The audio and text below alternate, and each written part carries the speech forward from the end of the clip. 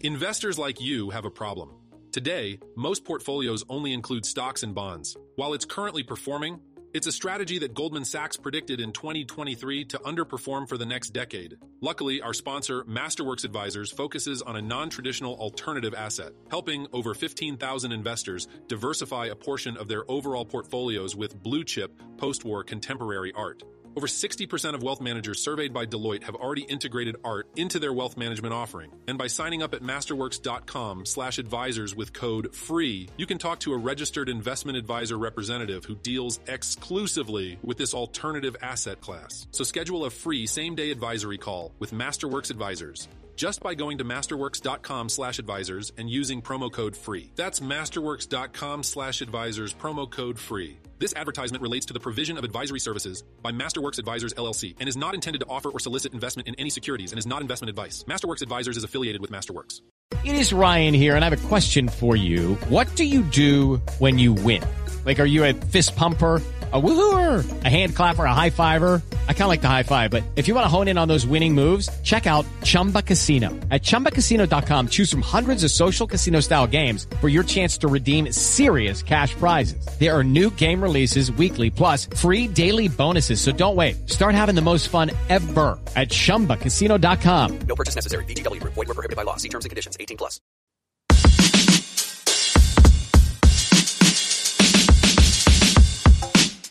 And welcome back to the Rock Chalk Podcast. I'm your host, Andy Mitz. Today, we have a full show for you. Yes, it is Oklahoma week. It is homecoming week. There's a lot of stuff going on for college football, but college basketball is right around the corner, and we have yet to have our basketball preview show. Normally, I'd be doing this with Kyle and one other guest. Unfortunately, Kyle was not able to make it today, but I do have a guest. You guys know him as the Scoopsmeister. He is one half of the Could Be Wrong podcast, covering everything Kansas Jayhawks. It is Mike Vernon. Mike, how you doing today? I'm doing great. There's a ton going on. It's a fun time to be a KU fan. So yeah, I mean, good. Man, it's, you know what? I know that this is a basketball focused episode, but I just have to start off at the top. The fact that Big Noon Kickoff is coming on Saturday for homecoming. You fired up? I think it's a bigger deal than game day coming last year. And I'll get into that here. Well, actually, you know what? I'll just lay it out here. Lay it out. First of all, last year, yes, it was great. Kansas was ranked. TCU was ranked. You had two schools, right, that were here, having absolutely phenomenal seasons, completely unexpected seasons. It was a dream, this is a storyline you just can't ignore. Two undefeated teams coming in.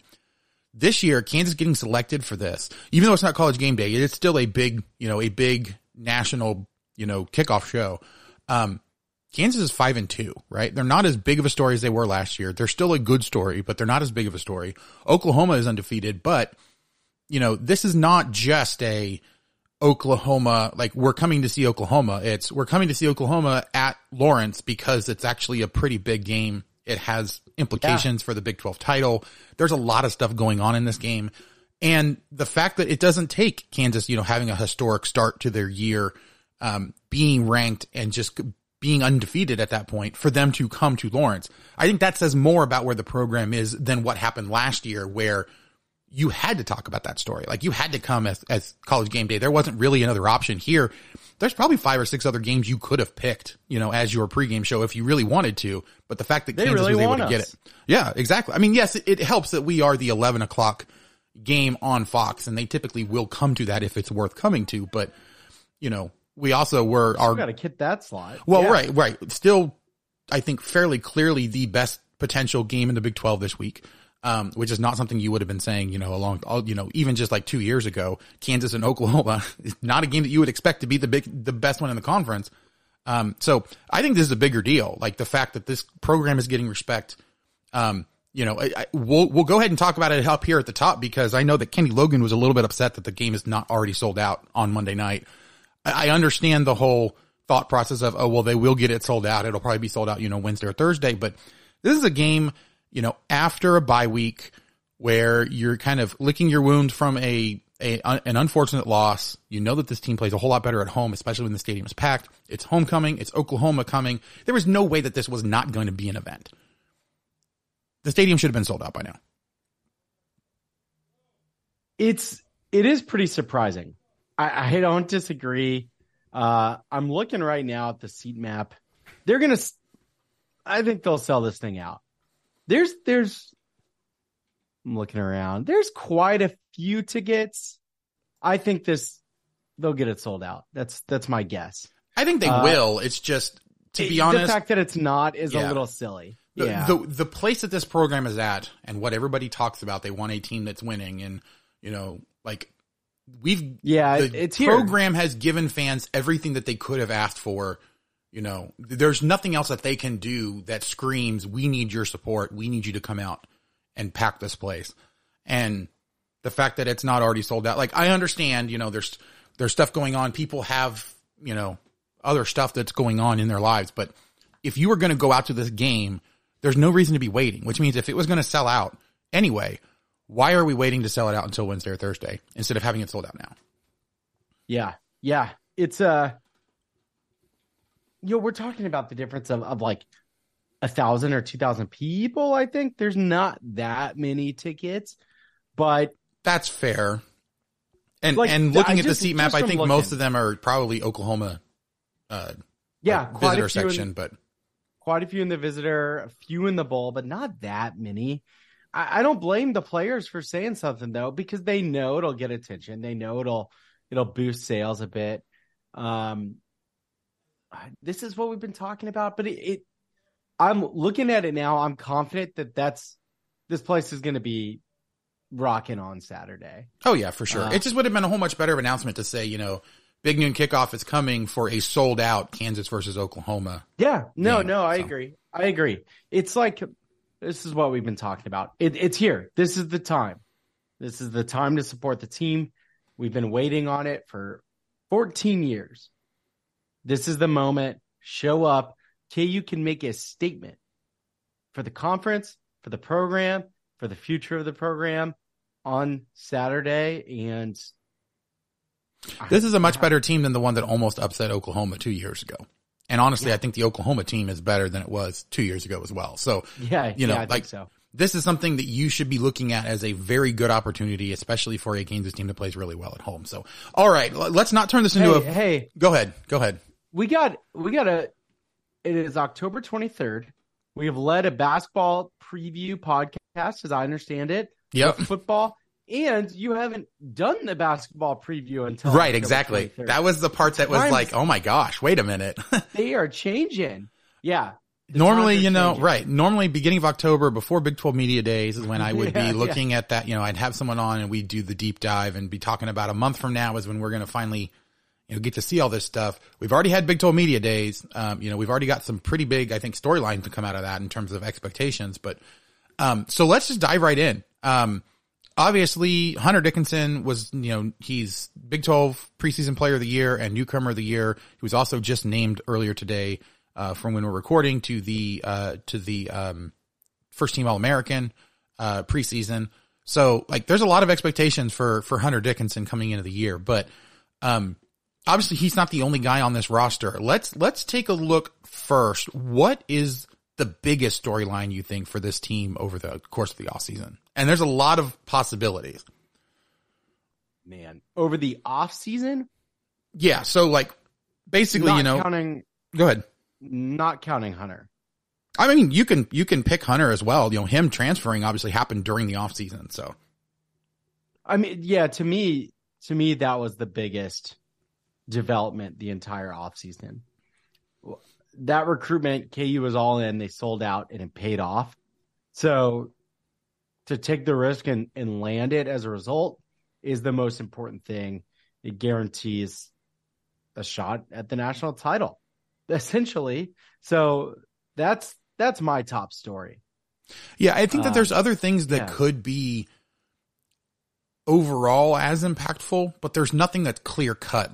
That is going to make a difference. If you don't have Hunter Dickinson, I still think this team could potentially be a national title contender with some of the other stuff that they have, but he's a really big piece in the middle that really helps a lot.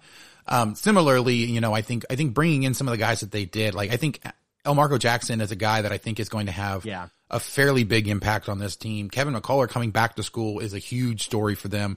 kind of helps to simplify stuff a little bit. You can even talk about, things like Johnny Furphy coming in. I don't know. Bill Self made a mention at media days about how he's competing, for that number 2 spot or for like the 2 position, but probably won't be starting the season there because he still has a little ways to go, which is basically what I was expecting coming in. But, you can talk about Arterio Morris and him leaving the program kind of being a big deal. And, there was obviously a lot of fallout there. There's just a ton, I think, of stories to pack in, more than we normally would have at the beginning of the year. Cause normally, it's like, they restocked the roster and, and they're looking pretty good. And these are the guys that are probably going to be the biggest contributors. And then you look at the schedule and stuff like that. Here, we could probably spend an entire, hour and a half long show just talking about off-season stories. So I don't want to do that because we obviously are previewing a season, but I mean, do you think there's any of those stories specifically that has an impact on the season coming up that maybe hasn't been talked about, or you think that could kind of sneak in there and potentially cause some issues, either good issues for us, either good issues for us in that they're affecting other teams, or things that maybe could have some fallout from what happened this summer that maybe we're not thinking about right now? I guess this is a little obvious, but like the backup point guard situation is pretty glaring, and that's a result of Arterio Morris not being on the team and Self and the staff making another decision that was proven to be the wrong one. You look at, you're going to rely on probably Marco Jackson to get some minutes there as your backup one. I don't think it's Timberlake. Like, you can run an offense maybe through Kevin McCullough if DeJuan is out or in foul trouble. Like, actually, I think that's possible. That's probably where they go. If you're going to lean on someone you trust, right? It's all going to be about trust. So I think that'll be at least early in the season. Yeah, really important. Yeah, and Marco Jackson is supposed to be great, but that's the biggest question outstanding to me is on their roster. Like, you're playing with fire a little bit. Really relying on DeJuan Harris playing heavy minutes every night. I did find it interesting, though. Again, talking to DeJuan Harris at Big 12 Media Days, he did mention, both him and Kevin McCullough talked about how KJ Adams is kind of playing all over the place. He's not just playing at the 4. He's been guarding 1 through 4. There's been a few times where he's brought the ball up the floor. Like, he's doing a lot more because he doesn't have to be the big post guy down low. Yeah. So I think that's a wrinkle that we may not be fully prepared for. Like, we might see KJ Adams in some really weird situations this year that we just weren't expecting. But I do agree. I think the bigger takeaway for me, obviously there's all the like off the court stuff in terms of the Arterio Morris situation. But I think regardless of whether you thought it was likely that he was going to have some fallout from his previous charges that end up getting dropped, or, you were worried about potentially something else happening, which unfortunately it did. I think there was question marks about, or I should say, I don't think there was a question that Arterio Morris was probably the best fit on the court for the Jayhawks. And they were reasonably certain that he probably was going to be available. Unfortunately, when I go back and try to evaluate that, it's a combination of, there was this risk here that kind of bit them, but I don't know who else you would go out and would have gotten that you definitely would have had that would have meshed in the same way that Arterio Morris did. Cause we saw what he did down in Puerto Rico. He was phenomenal all over the place, doing a lot of different stuff, got you really excited about this team even before Johnny Furphy came. Exactly. He was doing a ton of stuff though. And so there was a really good, example there of why they brought a guy in like that, why they did the due diligence to see if they were comfortable bringing him in. I think obviously hindsight being 2020, you would have rather gone and gotten somebody that you're actually going to have, for the season coming up. But I also don't think it's a situation where it's so cut and dry that like you shouldn't have even thought about bringing him in because of how big the upside was if he actually did what he was supposed to. Yeah, there's just too much I don't know about what was looked into, how diligent it was, what actually happened in the most recent allegation and incident. So it's really hard. Like you've said, it's just a really challenging. We don't know. And I can't sit there and say who else they should have gotten instead. You're not going to get a 5-star defensive, athletic, Bill Self style point guard. Right. Popping on your roster every day. Like, it's just unusual. So I understand why the idea was there. Well, and I think as well too. Yeah.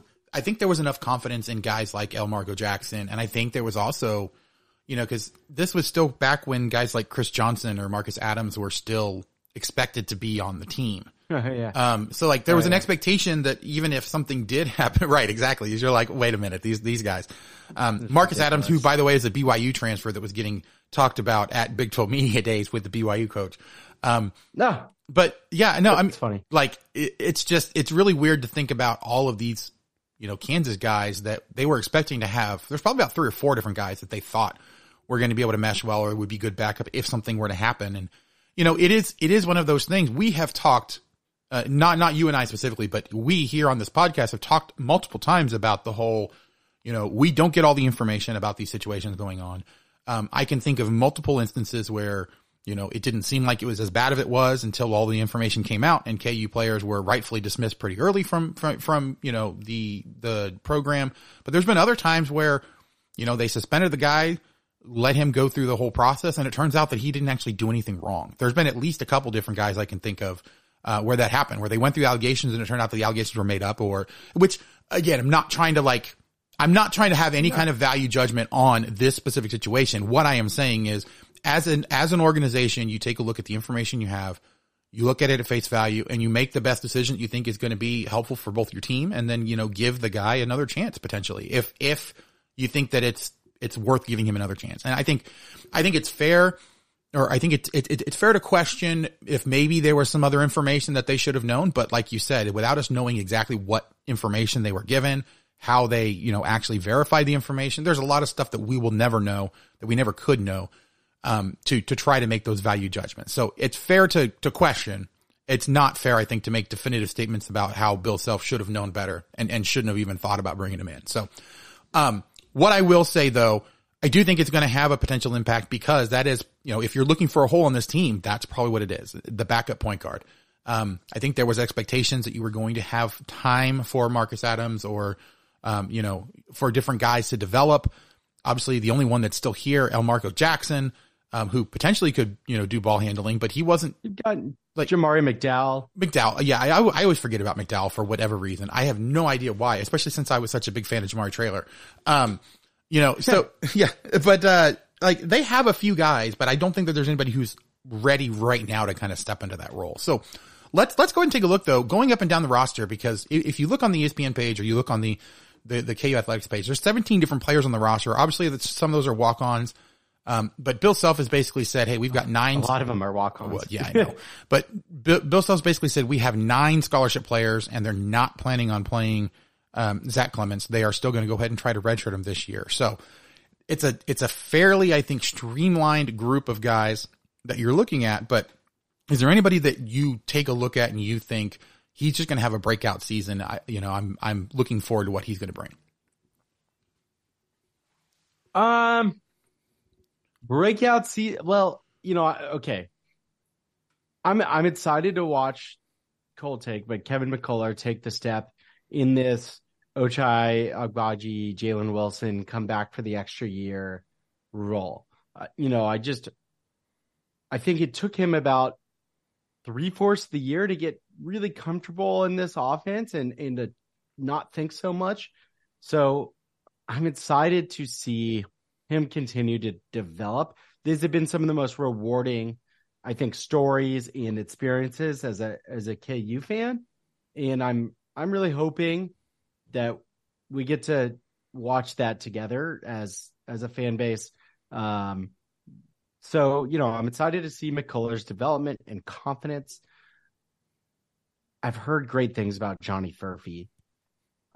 Me too. It's the obvious one. I think it's this question mark in everyone. I was told by someone I trust, most talented guy on the roster right now is Johnny Furphy. Doesn't mean he's ready now, but they think his ceiling is it's really, really high. It seems like I do this every single time there's a comparison, but the way that I've been hearing about it and the way that you're talking about it now, it reminds me a lot of when, say, Joel Embiid came to campus. Extremely raw. You saw the potential that he could be a very good player, but the question was going to be how quickly could he put it together? How quickly could he do it in a system and actually make it, game ready? Furphy, maybe not quite that same ceiling, especially, seeing what Embiid's turned out to be, but the fact that you have a guy that you can tell just by looking at the way he carries himself on the court that he has a ton of talent. He just needs to figure out how to use it effectively and repeatedly in order to make it so that it can be a benefit to the team. Yeah. It's, there's some Christian Brown to him. That's an obvious comparison, but I think he talks some trash. Like, he's not afraid. That's more, of kind of what I've heard. So I'm really excited. I expect it to be pretty up and down. Certainly early. Jamari McDowell has been better than they thought, I think, but they're not going to be relying on, they don't want to be relying on many McDowell minutes. He always seemed to be a signing that was intended for like a couple years from now. Yeah. He's long, he's athletic. We will know, I think, pretty quickly, like, oh, okay. All right, he's a point guard with some potential. He felt to me like kind of similar to what the Ochai signing was, right? Like you sign a guy who has a lot of potential that probably wasn't highly regarded, coming in. They hope so. Yeah, not necessarily as local as Ochai was, of course, but kind of a guy that's in the stomping grounds of where you're usually at, that you have a decent, thought process that maybe he was a little bit under recruited. And somebody that you think you can develop over the next, couple years. Obviously, Ochai developed a lot faster than I think a lot of people expected, and then stayed longer than people expected him to. But Jamari McDowell, I think, is the kind of guy that you expect him to be that junior or senior that anchors the team in a few years, that, brings all that experience and really kind of helps them to figure out how exactly they want to play. Yeah, I think they're optimistic about his long-term trajectory. So we should see signs of that. And then it's, KJ, I don't know that this guy's ever going to be an offensive force, but it'll be really nice for him to play in a natural position. They're going to try to use him as a facilitator, use his ball handling, speed, athleticism at that position. He'll either be bigger than an undersized 4 or faster than a slow big man. So, it'll be nice to see him in a more natural environment. So that's pretty much a lot of the group. Well, I mean, have you heard anything about, we didn't touch on Timberlake. We didn't touch on Clements, who they're going to try to redshirt, and then it's the walk-ons. Yeah. I mean, so obviously, like, I think that really kind of ties into the question about the starting lineup. Like, I think we know that 4 of the spots are definitely filled, right? You've got Kevin McCullough probably at the 3. You probably have KJ Adams at the 4. You have Hunter Dickinson obviously at the 5. And then you have, DeJuan Harris at the 1. The question is who's going to be that number 2, that shooting guard. I think early indications, and of course, Bill Self kind of talked about how, Timberlake and then El Marco were both kind of going back and forth in practice, and that it was probably going to be one of those 2 guys, but, Furphy and McDowell are kind of in the mix there. I think that one is far enough up for grabs. Like, from what I've heard, Timberlake is kind of filling the Bill Self role of, I'm going to go with the experienced guy until one of the young guys gives me a reason to put him in over him. And so if I had to bet on it right now, I would say Timberlake probably starts the year in the starting lineup at the 2 until they're confident enough in Elmarco Jackson that he can go ahead and consistently. Now, it's probably going to be very similar to what we've seen multiple times, where it's like Nicholas Timberlake will be the starter, but he may not play the starter minutes. Like, Elmarco Jackson might end up playing, 25, 30 minutes, but not be actually, start the game on the bench.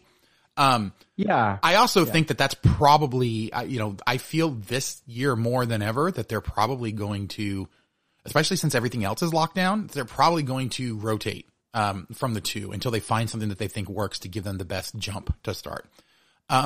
Just because I don't think that there's enough definitive between Timberlake and Jackson and then, the wild cards of Furphy and McDowell. Like, there's enough guys that can fill that role, that can start there. And it's about who gives them the best jump off the bat and then who is the most impactful when they come off the bench, not too long into the game. So I think you could very well see guys not being starters, but playing the majority of the minutes just because that's the way that they play best. And we've seen that with other teams in the past. I think I'm most interested in, the amount of minutes that KJ Adams is going to get. Are we going to see a lot of Parker Brown? I'm curious about some of the other bench guys and how we're going to manage those minutes. Cause I do know that last year we kind of wore down throughout the year because we didn't have a really deep bench. And then you got injuries and you had to deal with a whole bunch of stuff. And by the time we got to the tournament, you were basically running 8 deep and that was kind of unsustainable at that point. So, but something that is very, very sustainable is always finding something absolutely fantastic from the sponsor we have here on the podcast, the Charlie Hustle Clothing Company. Charlie Hustle is a vintage inspired clothing company based right here out of Kansas City. They want you to be the best dressed fan this year. They have so many different great things. They are a collegiate vintage inspired clothing line. They have stuff from KU, K-State, from all of the Big 12 schools except for Cincinnati at this point, which, oh well. But they also have Colorado, and are working to get the rest of the schools coming in. They are a Big 12 focused company as well, which is why we really enjoy having them as a sponsor here on the 1012 Podcast Network, because they are so focused on the Big 12. They have a brand new Big 12 conference with the Kansas City skyline on the shirt. It's an absolutely fantastic shirt if you've not seen it. And of course they have the bomber jackets.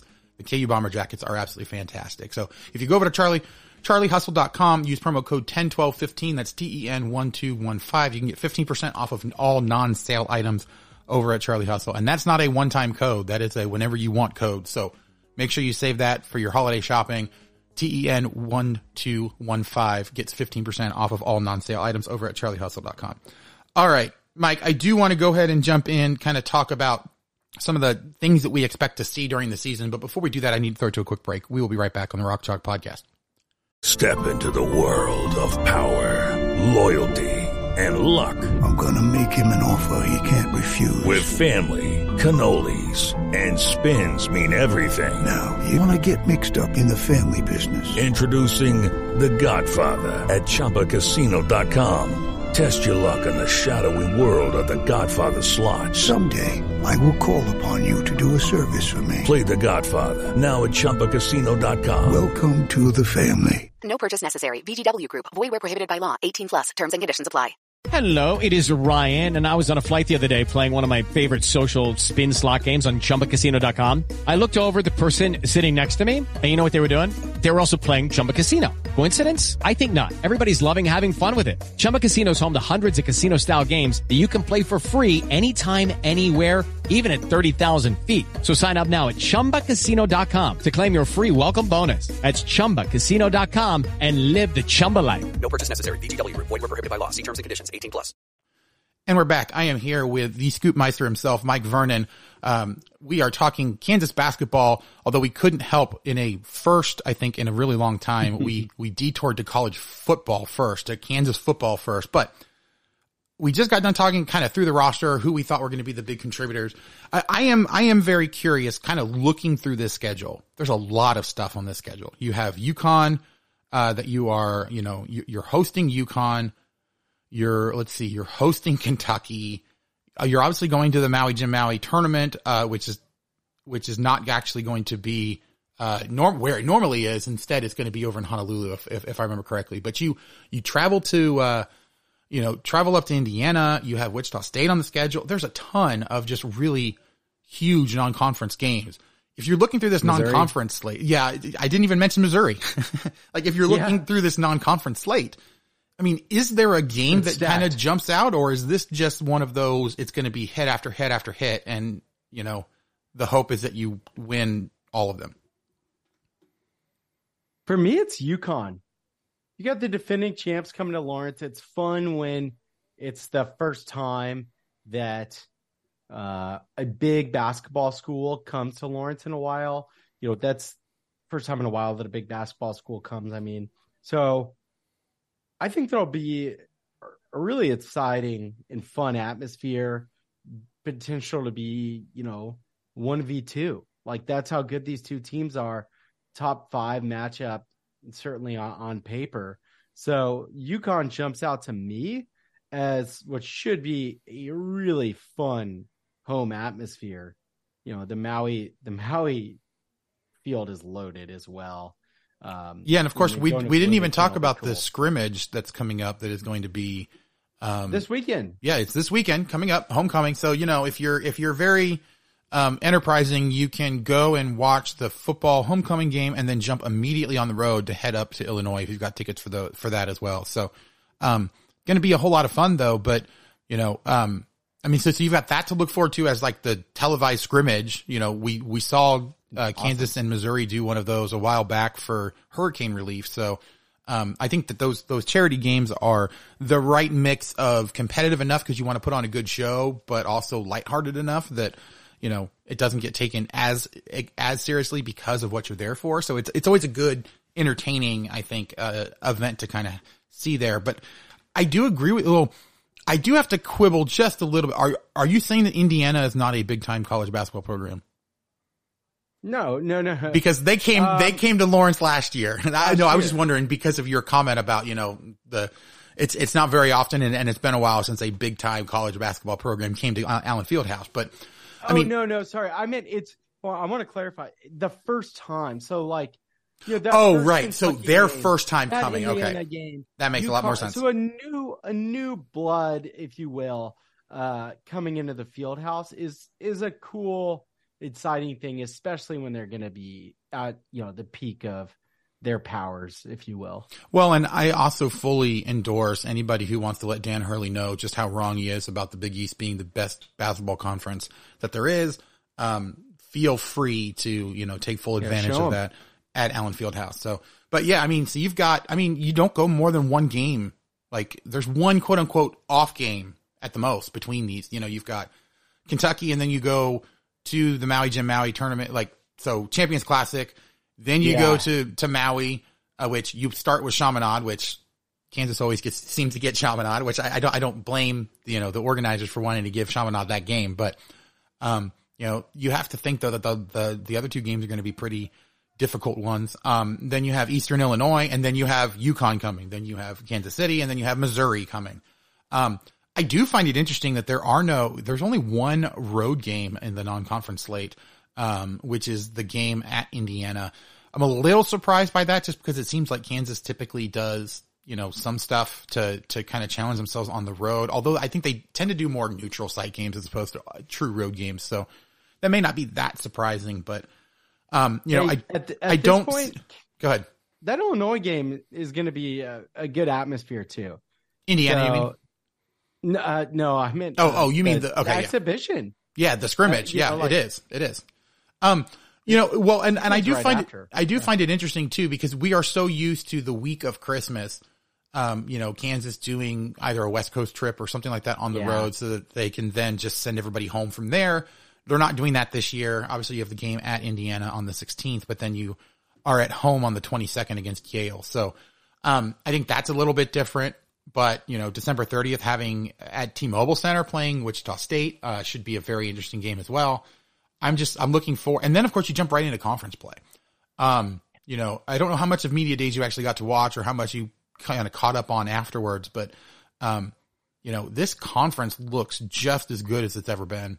And you get teams like Houston and, BYU even to an extent, and you got Cincinnati coming in. It's not going to get any easier. And you have, some of these newcomers up right away. What are your thoughts in general on the Big 12 this year? Like, is this a year where Kansas is good enough that they might have one or two challengers, but probably are going to, fairly comfortably either win the conference or split it with somebody? Or is this one where there's minds all over the place and, they just have to hope they don't get blown up too many times? First of all, like, this is the special year where you get the new the newcomers, the non-Arizona newcomers, but you still have your Texas and OU. So you still have Texas and OU with the 4 new schools. I'm really excited for it. The schedule is tricky now that you're not playing everyone twice. So you don't know exactly how that shakes out. For me, you get 2 against Houston. That's your biggest competition in the conference. Can they win? Can they sustain? They are not used to playing a schedule like this. So I'm really curious to see how they hold up. Otherwise, and I think what's helpful there is that, they go to Houston at the very end of the season. So if there's ever going to be a time where they're going to be beat up or having to worry about how to handle, a Big 12 gauntlet, that's the perfect time to go down to Houston. Yeah. So my thought is you're going to lose some games, but your best competition is playing, entering a new world. So, there'll be less familiarity with the officials, the arenas, the rims, the balls. I mean, all that stuff is real. Especially, frankly, official familiarity and how they ref the league. I think there will be some growing pains. Of the other top contenders, who am I missing? Oh, Baylor's going to be good. I haven't looked at their schedule. Baylor will be good. I just don't know if they're going to be quite as good as we're used to seeing from Baylor. Same with Texas. I think it's one of those, it's really hard to know how the top of this league is actually going to perform because, there's been a lot of teams that have lost a lot of guys. Even Kansas lost a bunch of guys. They were able to restock, I think, with better pieces. That really kind of fit what they're trying to do. But I don't know that I get the same sense from the rest of the transfer portal has made it a whole lot more difficult to really kind of know because you have so much turnover from year to year. I did find it interesting during media days that it was probably about 60-40 in favor of getting rid of the double round robin. A lot of the, old schools that were here that had the red robin or the round robin were sad that it was going away, but there was plenty of them were like, hey, this is actually going to make it a little bit easier that we don't have to go to both places. And I know on the women's side, they were extremely happy about not having the double round robin because of just how difficult it is, I think, to kind of go to those teams over and over, especially if they don't balance it correctly. So you go to you have them come to your house and then 2 weeks later you're going to theirs. Makes it a little bit weird to have so many of those games so close to each other, but I think this gives them a better opportunity to kind of spread stuff out to give us those big matchups. I do like the fact that we have, Houston, Kansas State, and Baylor. We have them at the beginning of February. We have them at the beginning of March as well to kind of end out the season. If I'm looking through here though, I see plenty of games or plenty of stretches that should be big, long winning streaks. But I also see plenty of games where it's I could see them losing that one. I could see them losing that one. I could see them going up to Ames and losing to Iowa State because I think Iowa State is going to be pretty formidable this year. I could see them potentially losing at Kansas State. Potentially, probably not, but, especially just coming off of the game against Houston and then also hosting Baylor right after that. You have a big Monday game after you host, the number 2 team most likely in the conference. And then you're going to another ranked team the end of that week. It's vicious. So that is a really bad spot to have that big Monday game. But, this is Kansas. We're kind of used to that. So looking over everything, if you had to make a prediction as it stands right now, where does KU finish in the conference and what record do they have in conference play? Oh, well, I'm taking KU to win the conference. I think I saw that they were plus 200, 2-1.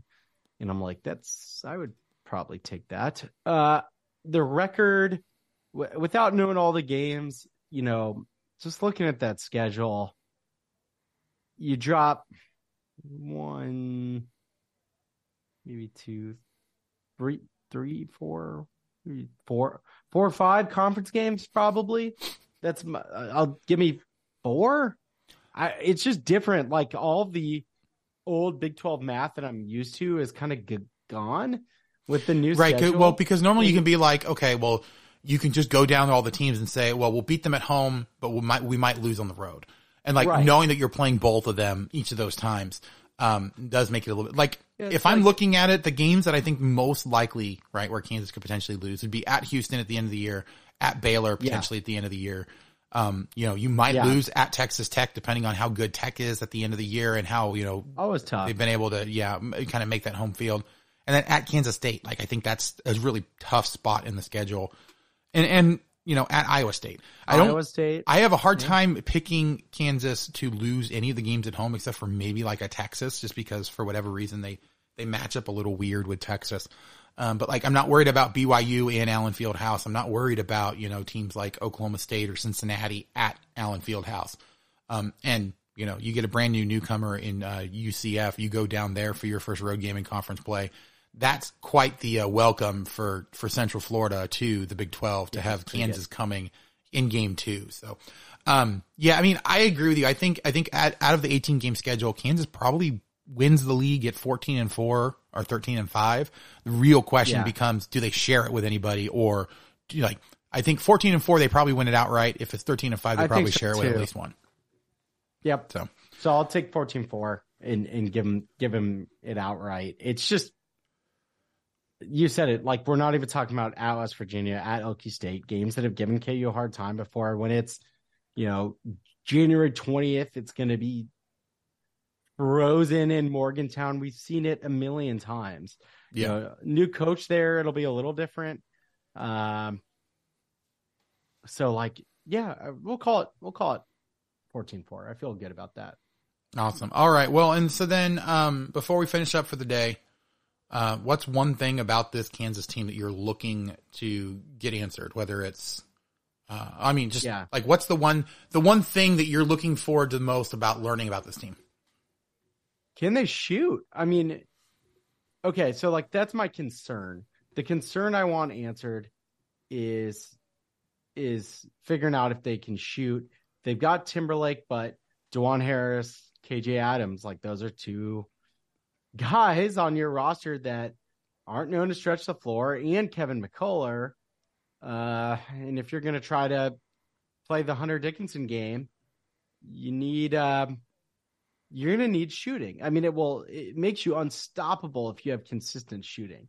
Like the offense the potential is just ridiculous, but I don't see it without the shooting. So then it's all of a sudden, well, also their defensive potential could be ridiculous.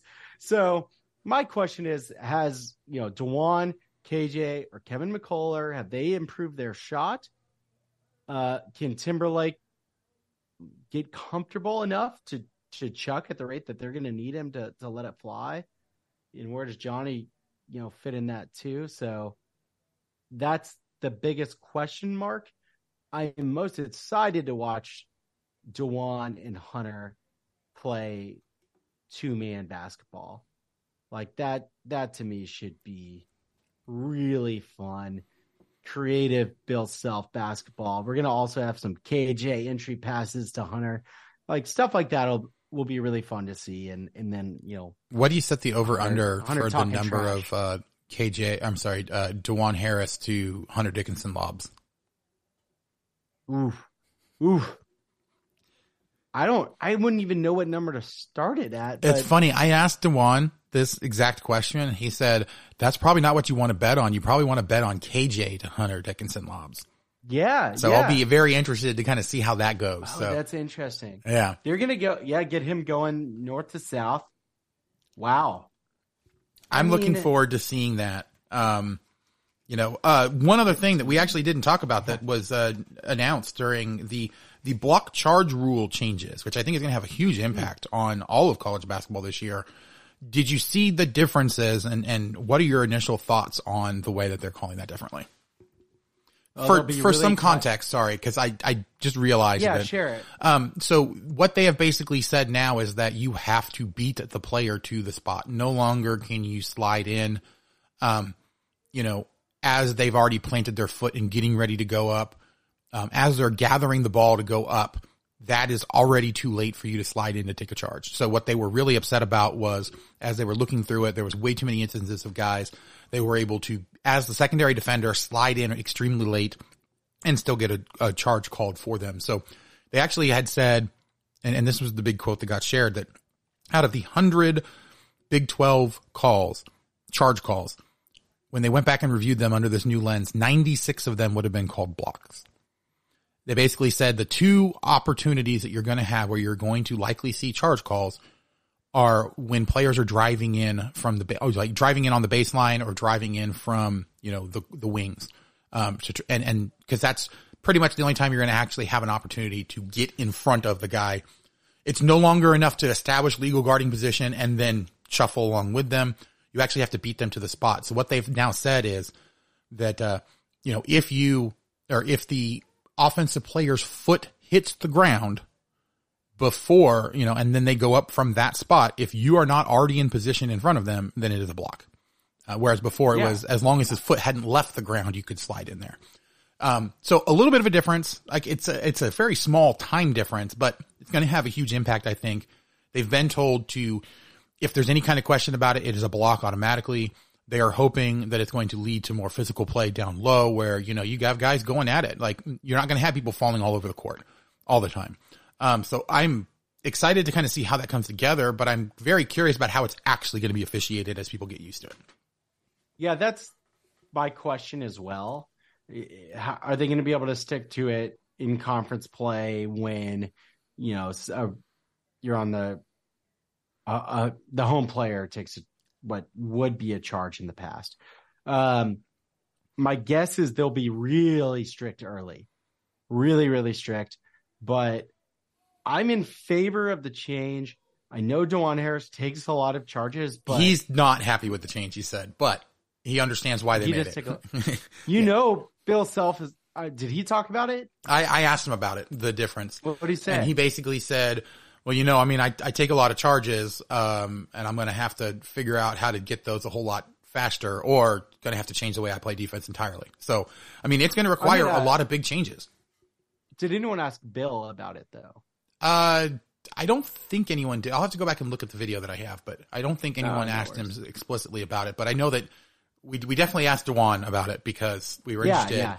He's the guy, but I think it's going to completely, it's going to completely change the way that teams like Texas Tech and Iowa State play defense, because that's pretty much what they are, known for, is bringing that secondary help defender and creating situations where you can get the ball going the other way. I think I'm again completely in favor. College basketball had a charge problem. There was no consistency. There were too many. It totally limited offensive players. And most of the time, over the long haul, also, like, that's going to net out to, this change would net out to favor KU. They're more talented offensive players, right? They're, over the long haul, going to probably have some bad charges on the road.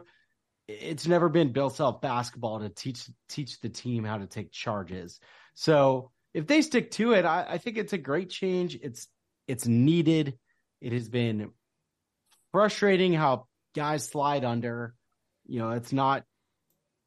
It's old man me. So it's one of those, I think right? It's good for KU. It's one of those. If you're talking about how the game should be played, how the game should be officiated, I think that the charge call is one of those things that should be extremely rare, and it should be extremely obvious that, the offense did something bad. The way that it's been officiated has been, I think it's been more that it's been inconsistent, but then also that I think they just kind of got away from what you would normally expect. If you're talking about how to actually play the game and what actually makes a good game to watch. And so I think it's a necessary change. I just hope that they follow through. Because if they follow through and they officiate it the way that they were talking about it at Big 12 Media Days, then I think the game's going to be a whole lot better. You're going to see a lot more physical play. You're actually going to see, I think teams have to play defense. You're going to see opportunities, I think, for a lot more challenges to shots as opposed to just trying to step in front of a guy. And I think it will be helpful. I think the one thing that I'm the most concerned about is when an offensive player is driving down the lane and a defender plays him physically, doesn't fall over, and, kind of seals him out, are they going to call a block on that all the time if the guy doesn't go down? Like, are they going to allow them to play physically the way that they were talking about how they want them to play? Or are they going, like, the big catchphrase that they said was, basketball is a contact sport. there should be contact. Like, you shouldn't be calling a foul every time that there's contact. I just hope that they stick with that, because I think it would make it for better, a better sport overall. I think it'd be a better thing to watch. You can watch guys kind of go back and forth. You can kind of see, the athleticism of certain players kind of take over and really give them good opportunities to put on a show. Yeah, I agree. If it's good for college basketball, and this is good for college basketball, it is good for Kansas basketball. Yep, that's fair. And I hope they stick to it. Less whistles, more physical play, less charges, allow some more offensive creation at the same time. It works out in overtime. Certainly while Bill Self is your coach, it'll work out in your favor. Yeah, for sure.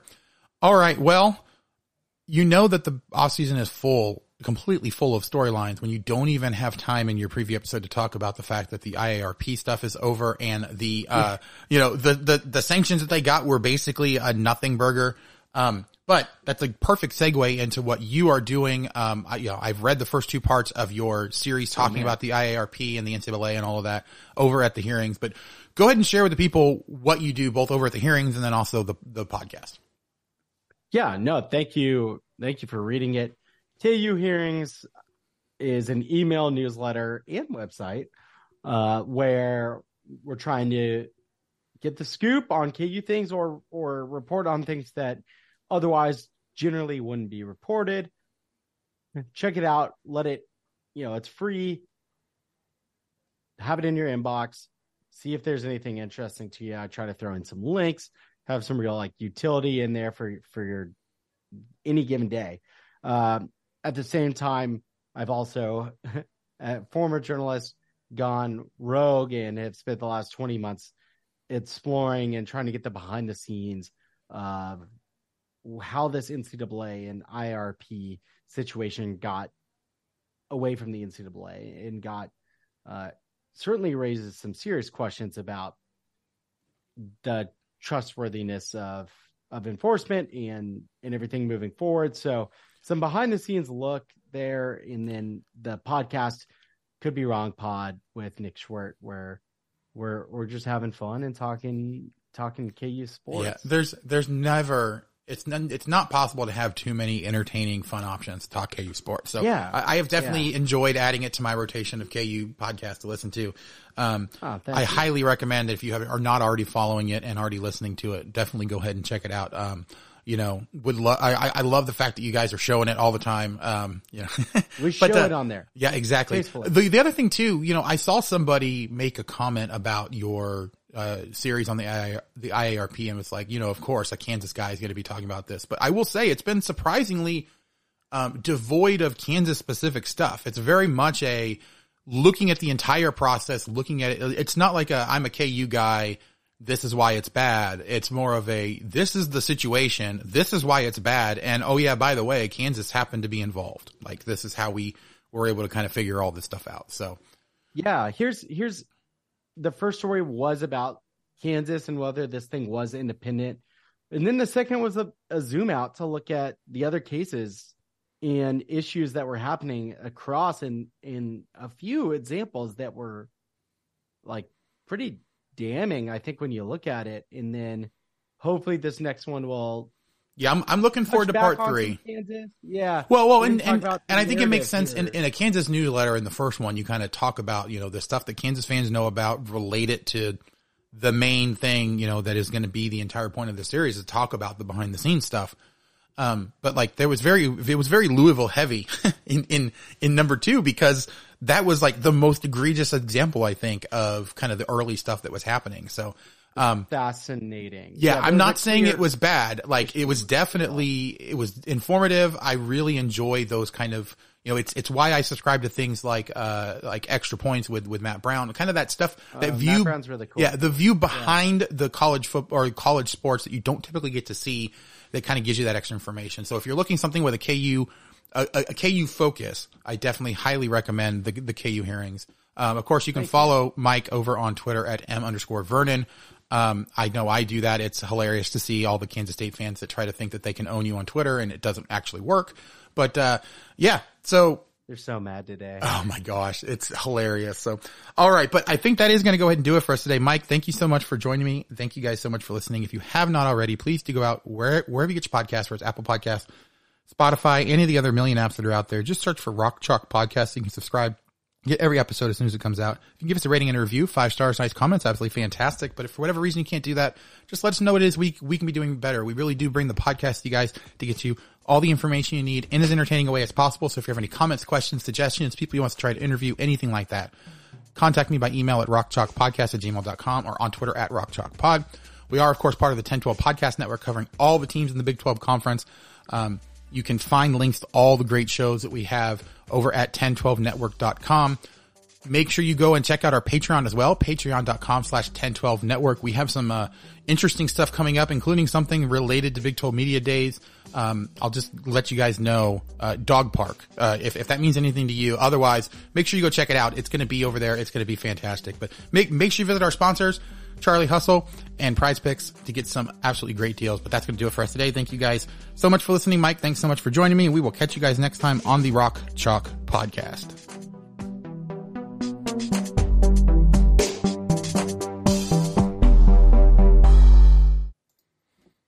Sports Social Podcast Network.